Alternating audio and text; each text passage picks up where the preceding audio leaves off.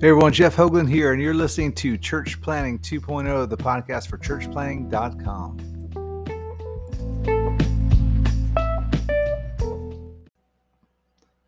Hey, what's up, everyone?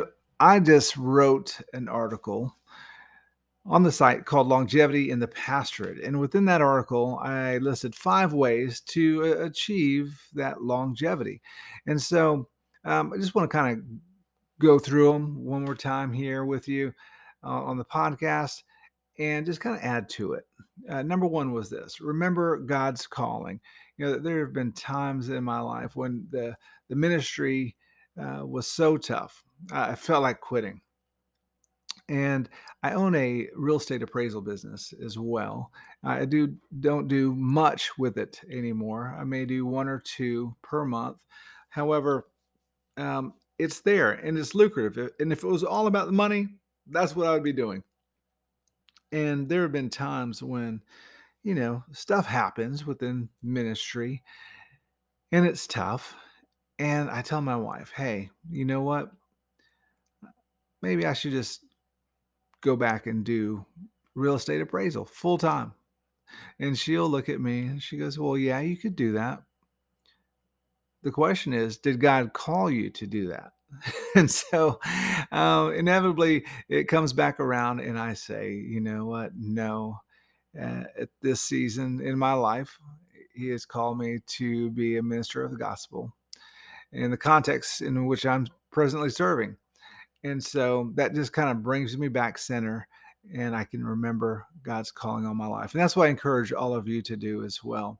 When the going gets tough, take a step back, remember God's calling. Sometimes you might need to get away because sometimes the pressures are so heavy, but do whatever you need to do to find that place where you can remember what God has called you to and then stay faithful with that. Number 2 is this: be passionate about God's word.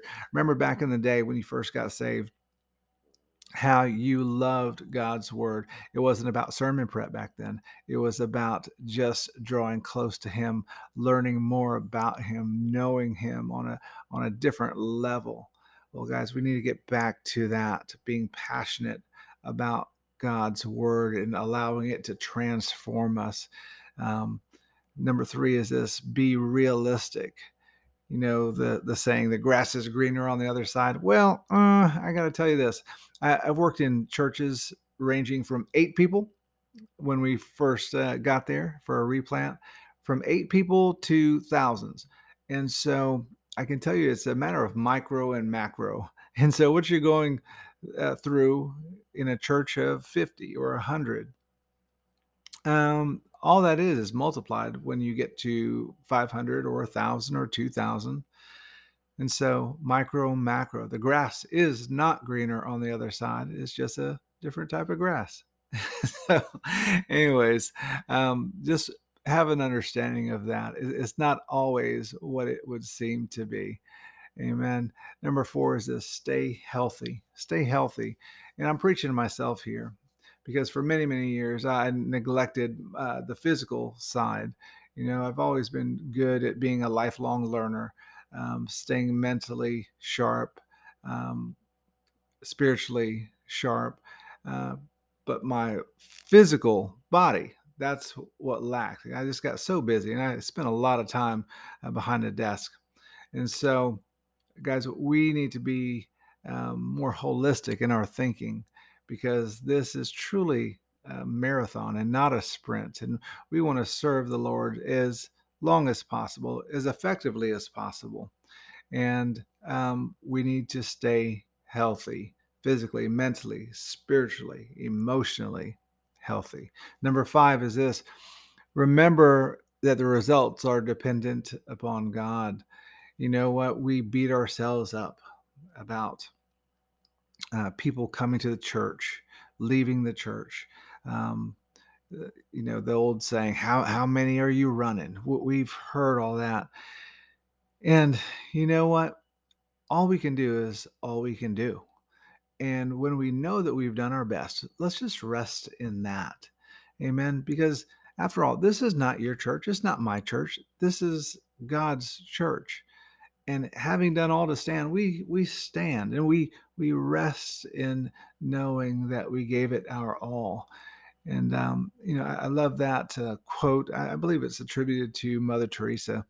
And it is this: we are not called to be successful, but we're called to be faithful. And sometimes when we look at what the world considers success, or church world deems successful, and we always hear about folks that are promoting how to break the 125 barrier, how to break the 250 barrier, the 500, the 1000 barrier. I get all that. You know what? Forget that. Be faithful with what you're doing, where you're at. Do your very best. And not to say don't read, don't grow. I'm not saying that at all. But guys, stop comparing yourselves to others.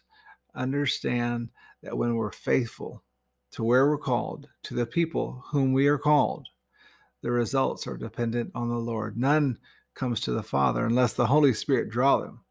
And so just remember that.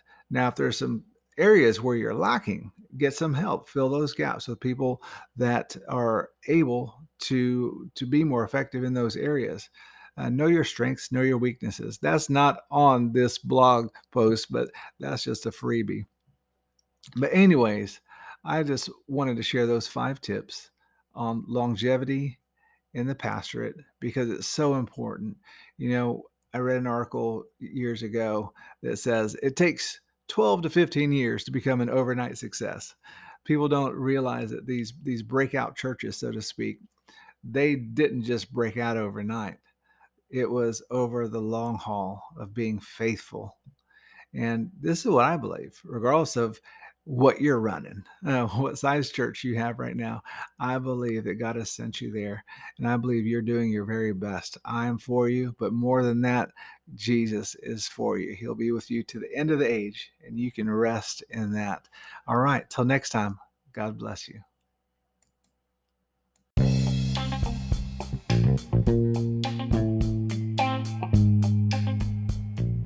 Thanks for listening to Church Planting 2.0, the podcast for churchplanting.com. For more information, visit us at our website, churchplanting.com.